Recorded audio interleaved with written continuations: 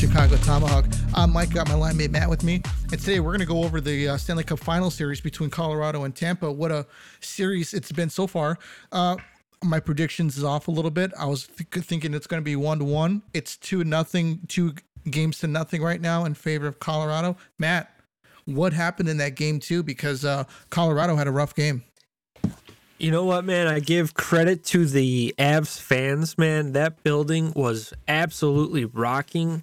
I mean, it's got to be awesome to play in front of all those screaming people. I mean, it's like the United Center back in the Dynasty days. And they came out flying, man. They put their foot on the gas, and they did not let up. I mean, 7 goals against Vasilevsky. And, whew, man, that's not. I did not expect that. And to be honest, I'm surprised Cooper didn't yank him just to say, hey, this isn't our game. Rest up. Let's get him in game 3. He kept him in there the whole game. And that was a weird one for me. But, hey, tonight, they came out flying, and so far, so good. So I think Vasilevsky is back on track, which is a good thing for Tampa. Man, it's, you would never think that Vasilevsky could do something like that, let somebody, I mean, obviously he's not perfect, but still, normally he's like laser focused, and he's just all about it. And I think he just had a bad game. Oh, what's going on today? So, as you're speaking, Corey Perry just buried. Corey Perry just scored his 6th goal of the playoffs. It is 6-2 in the second period with about 4:30 left to go. It's all Tampa Bay right now. Wow. When your role players like Corey Perry and Big Rig, Patty Maroon are scoring goals. And Steven Stamkos got the go-ahead goal, I believe. And you know what? He's very underrated. We talked about him maybe a week or two ago, and he's just an awesome player. I'm turning into a big fan of this kid. And like you said, his face-off percentage is very underrated too. This guy can win you a big face-off when you need it. Man, you know what? I was going to say, because after these first 2 games, obviously they didn't look good in that second game. I was like, man, I wonder if these guys, if it's just been too much hockey, for these guys. Yeah. But, yeah. It makes you wonder, like what's going through their heads. Are they like, hey, we've only got 4 more games to win? And then again, you got Colorado breathing down your neck, and Colorado wants it. They're fully rested. They've only played about 18 games. And what has Tampa played? Well, I believe Tampa went 7 against the Leafs first round. Yeah. And that was a tough series. Yeah. And then the next series, I believe that they swept. Right. And then 7 they again. ran into the Rangers. They went 7. No, I'm sorry, they went 6. And it was the same thing. They're down 2-0. And Tampa, you can't give them any life. When you can put them away and go up 3-0 on them, you probably had a chance to win. And New York they kept them in the game, and that's not good. And it's the same thing now. I think Colorado has had a golden opportunity to come out flying like they did, and now they could have buried this team. It's so hard to come back from 3-0, but it looks like it's all Tampa right now. Yeah, I gotta retract that statement. I said that Colorado played 18 games. They've only played, 4, and 5, right? Was it? Oh yeah, against Edmonton. Yeah. No, I thought it was 6 against the 6 Blues. against the Kings, right? I'm trying to remember, man. Yeah, it's been a while. They it feels like it was much forever hockey. ago. Yeah, I believe the Oilers played the Kings. I'm wrong. Yeah, I think they ran into Minnesota. I think they beat Minnesota. Then St. Louis, I thought, was the best team out of the West to actually beat Colorado, and they didn't. We all know what happened there with Kadri and Binnington. I thought it would have been a little bit different, but I'm very impressed with Colorado. They are so fast. They got Nathan McKinnon's in the zone, Cale Makar's in the zone. And you know what? I've been disappointed with Victor Hedman because I've had this guy's back all year, and he hasn't been good the last 2 series. I think he's tired. He's reminding me of Keith and Siebes playing like 30 minutes a game. It's like, oh geez, is the playoffs over yet? I need a break. Yeah, no kidding, man. It's brutal. So, anyways, how do you see this going forward, Matt? How do you see this playing out? Well, I think Tampa will win their next home game. I think it's going to be 2-2, and I think it's going to come down to the first team to win an away game will win the cup. Wow. It's that last change in your matchups. It's huge, man. It's a very underrated thing too to put your stick down second on a faceoff. I don't know if you know that the home team centerman can put his stick down second in a faceoff. So right. That's huge, and you got to take advantage of all the little things. And I think the home teams are going to win all their games, and it's going to be the first one that lets up. And I think Colorado is going to be a little like, oh man, this team's very good. We're good too, but this team's good, and they might lose one at home.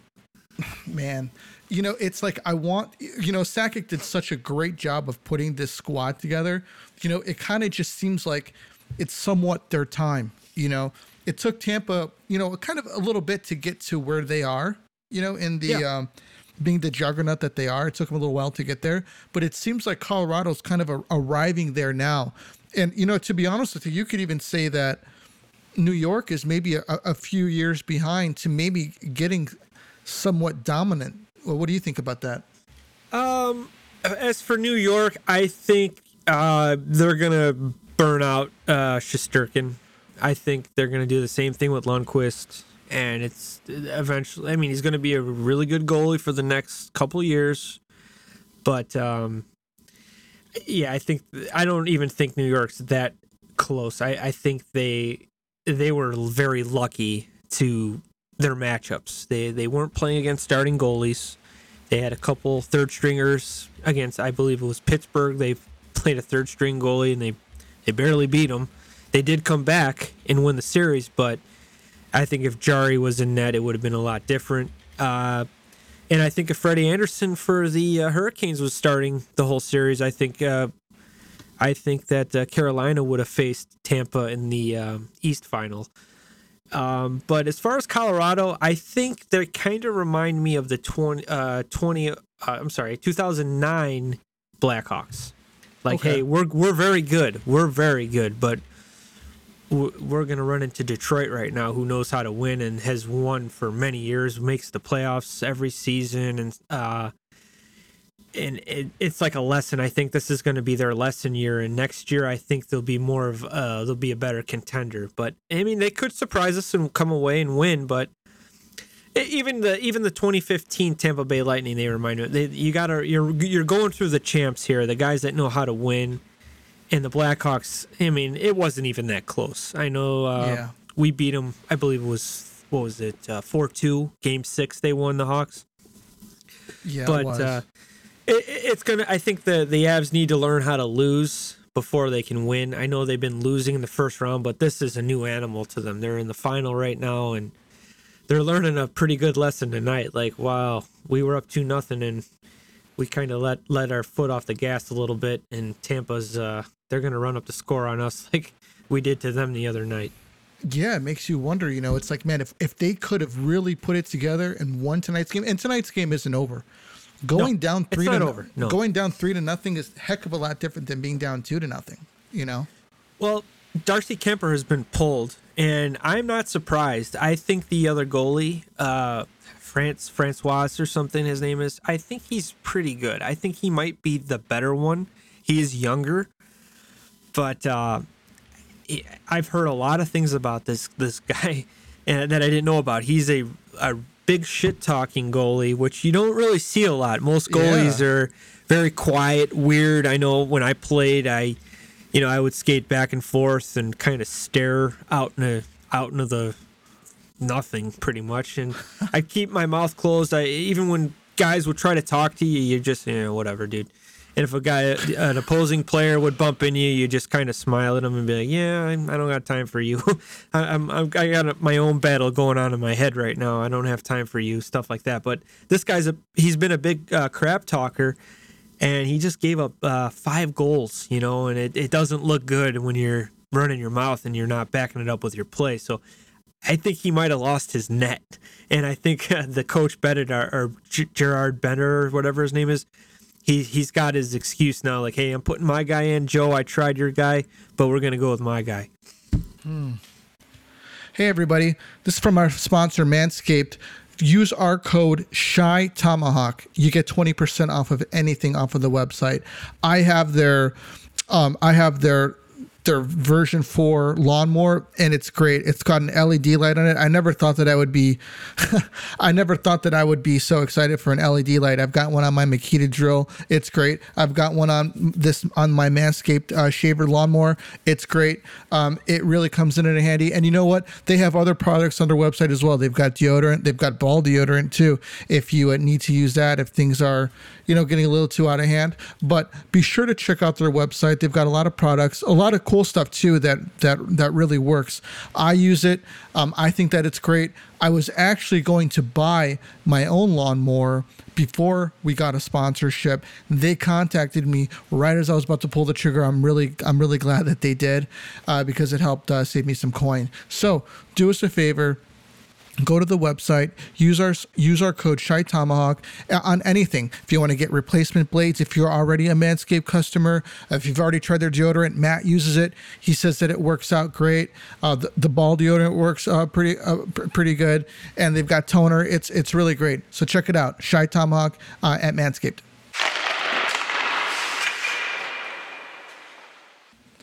Interesting, man. So, do you have any NHL news for us? Because I think that this series is going to get way more interesting.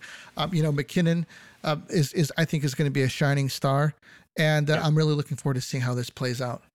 Yeah, I think it's been cool to watch Cale Makar. I mean, it's hard to root for these guys knowing that they're in the same division as the Blackhawks and everything, but I like Tampa. I've always liked Tampa. I jumped on the Tampa bandwagon in 2004 with the Javi Bulin, Vinny LeCavalier, St. Louis. My grandma was from St. Pete, so she'd always send me, Tampa stuff. So, yeah, it's hard for me to root for Colorado, but dude, they're a very good team. Very fast, deep, good superstars, good role players. I think the goaltending is the weakest part, but I mean, they still get wins. So it's very similar to that 2010 team, dude, for the Blackhawks, I think. That's interesting, dude. Especially when you think of, older teams or, say like maybe, Detroit back in the day. Yeah. I think the cool thing about this team, I mean, they're young. They're still young. They're going to be good for a lot of years. Cale Makar, I think he's like, 22 or something? Yeah, he's really young, man. And he's averaging like 1.8 points a game or something, and that's amazing. And I heard he's like number 2 behind Bobby Orr over 20 playoff games played. So that's unreal. And we saw his numbers in the season. 30 goals, I think he scored. Yeah. I mean, who's the last 30 goal scoring defenseman? Was it like Mike Green or even Doug Wilson, I think you're right. I think it might have been Mike Green. Or, didn't Erik Karlsson do it?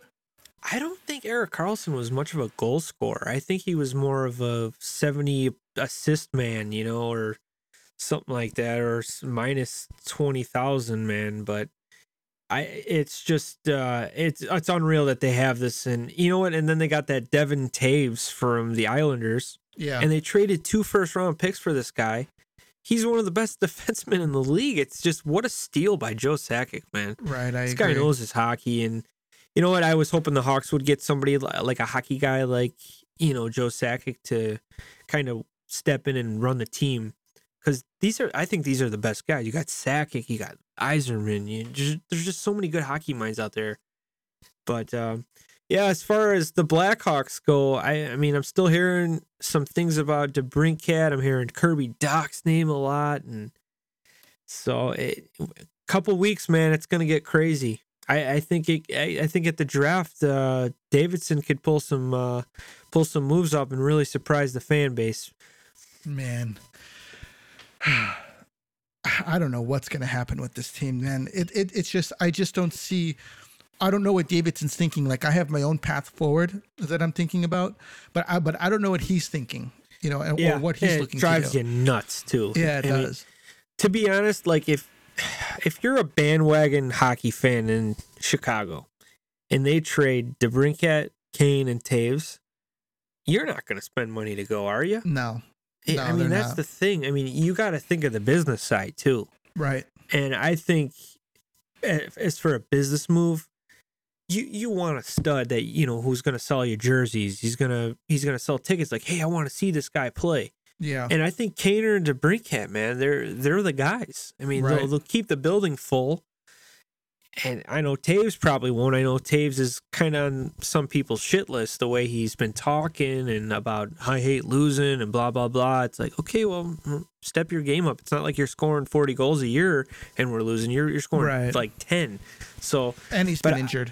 Yeah, but I really think that they should really think about the business side of this too. I know that he wants assets and stuff, but you know what? Unless they give you something remarkable, I don't think I'm trading Kane. Right. I mean, I'd rather see the guy retire as a Hawk. The next season, the first opening night game, you're raising that banner up 88 forever. That's just how important he is to the organization. Right. Yeah, I agree. But here's the other thing, is that you have fans that, some of these bandwagon fans did turn into, big hockey fans. And because of that, they, may have came on at a time where the Hawks are winning. That's all that they've known, so they don't know what it's like to be a fan of a team that has a history of losing, to be honest with you. And they want to see success now, and they want more cups now, and I just don't think that that's feasible as of right now. I think, like, along with what you're saying, kind of letting these guys ride off into the sunset, and then, kind of taking it from there, might be the way to go.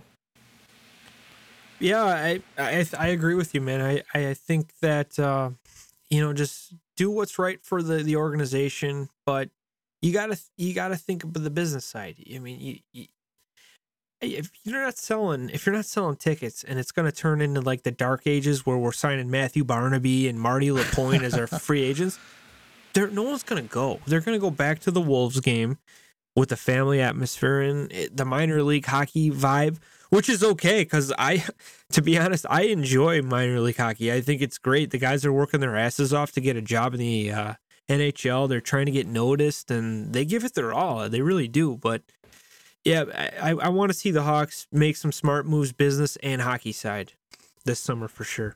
Interesting. So, do you have any NHL news for us?